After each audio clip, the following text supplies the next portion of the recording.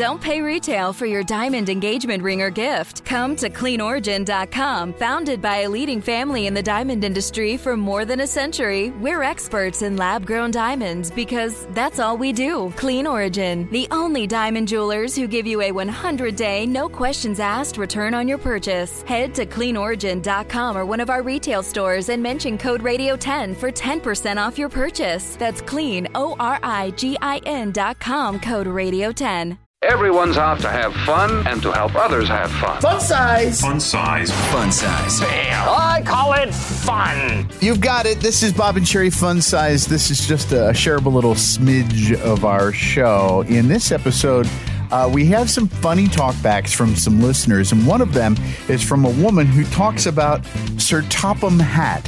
Now, I have nieces and nephews, but I never had kids, so I'm not 100% sure who that is, but this is very funny. It's talkback time. You can call us on the phone at 844-52-SHERRY. That's 844-52-SHERI. Or you can download our app in Google Play and the Apple Store. It's free. And the app does a lot of things. Like you can listen to the show via the app. You can listen to all of our podcasts via the app.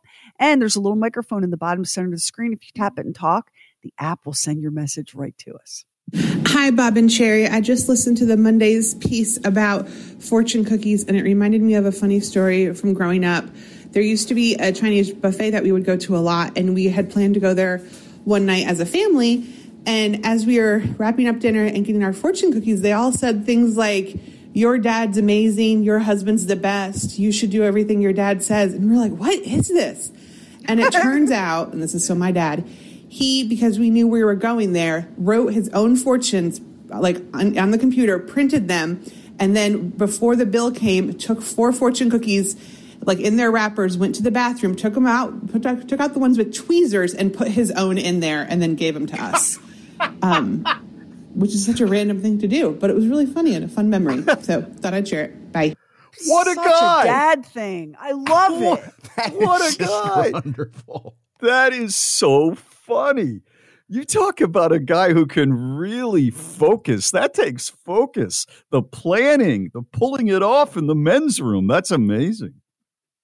So I have another talk back here. Well, I'll just let you listen to it. Sherry, Sherry, Sherry.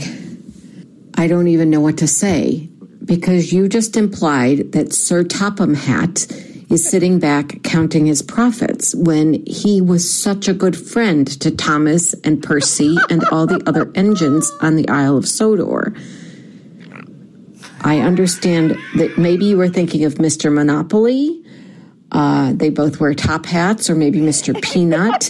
But please don't disparage Sir Topham Hatt. Love you guys. Thanks. Bye. I'm so sorry. This is my fault because just for giggles, several years ago, for some reason we were talking about Thomas the Tank, and I said, you know what, Sir Topham Hatt, I don't like his attitude. He's arrogant, and people would laugh about that. I didn't know what I was talking about. I sat down and watched approximately 19 hours of Thomas the Tank with Christian, who that's the only thing his parents, my grandson, will allow him to watch on a screen is Thomas the Tank. And I was waiting for Sir Topham Hatt, and he's not, in every single episode very much, but he started showing up after about, 9 or 10 of these things.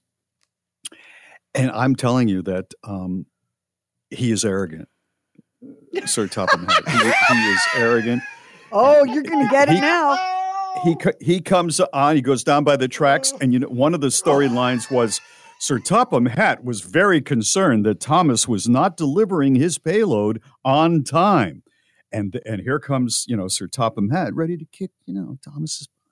So, I guess you could say maybe we need to have a steady hand in the business area of Thomas the Tank on the Isle.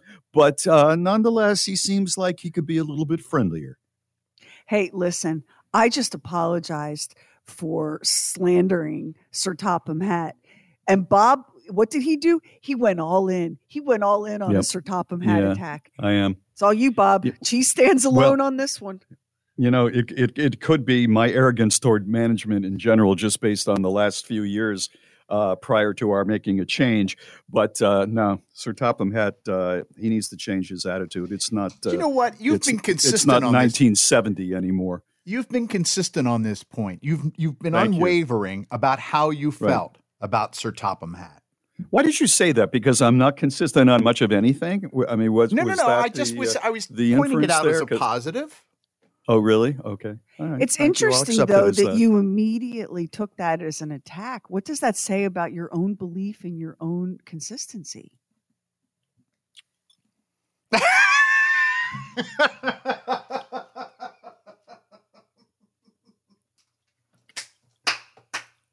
Are you thinking about that now? Session? I guess the session is almost over now, isn't it? Thank you for seeing me. Interesting. All right. Well, I apologize, Bob. Bob's coming for you, Sir Topham Hatt. I apologize for confusing you with the greedy uber capitalist that is the monopoly banker. Power to the trains that have faces. Thank you so much for listening to Bob and Sherry Fun Size. If you like it, please share it with your friends. And with this podcast or any podcast we have, make sure you subscribe, rate, and review. And speaking of podcasts, check out our new podcast. Sherry Lynch does it. It's called True Weird Stuff. And that's exactly what it is. You're going to want to check it out. You can get it on the Bob and Sherry app or wherever you get your podcasts. Thanks.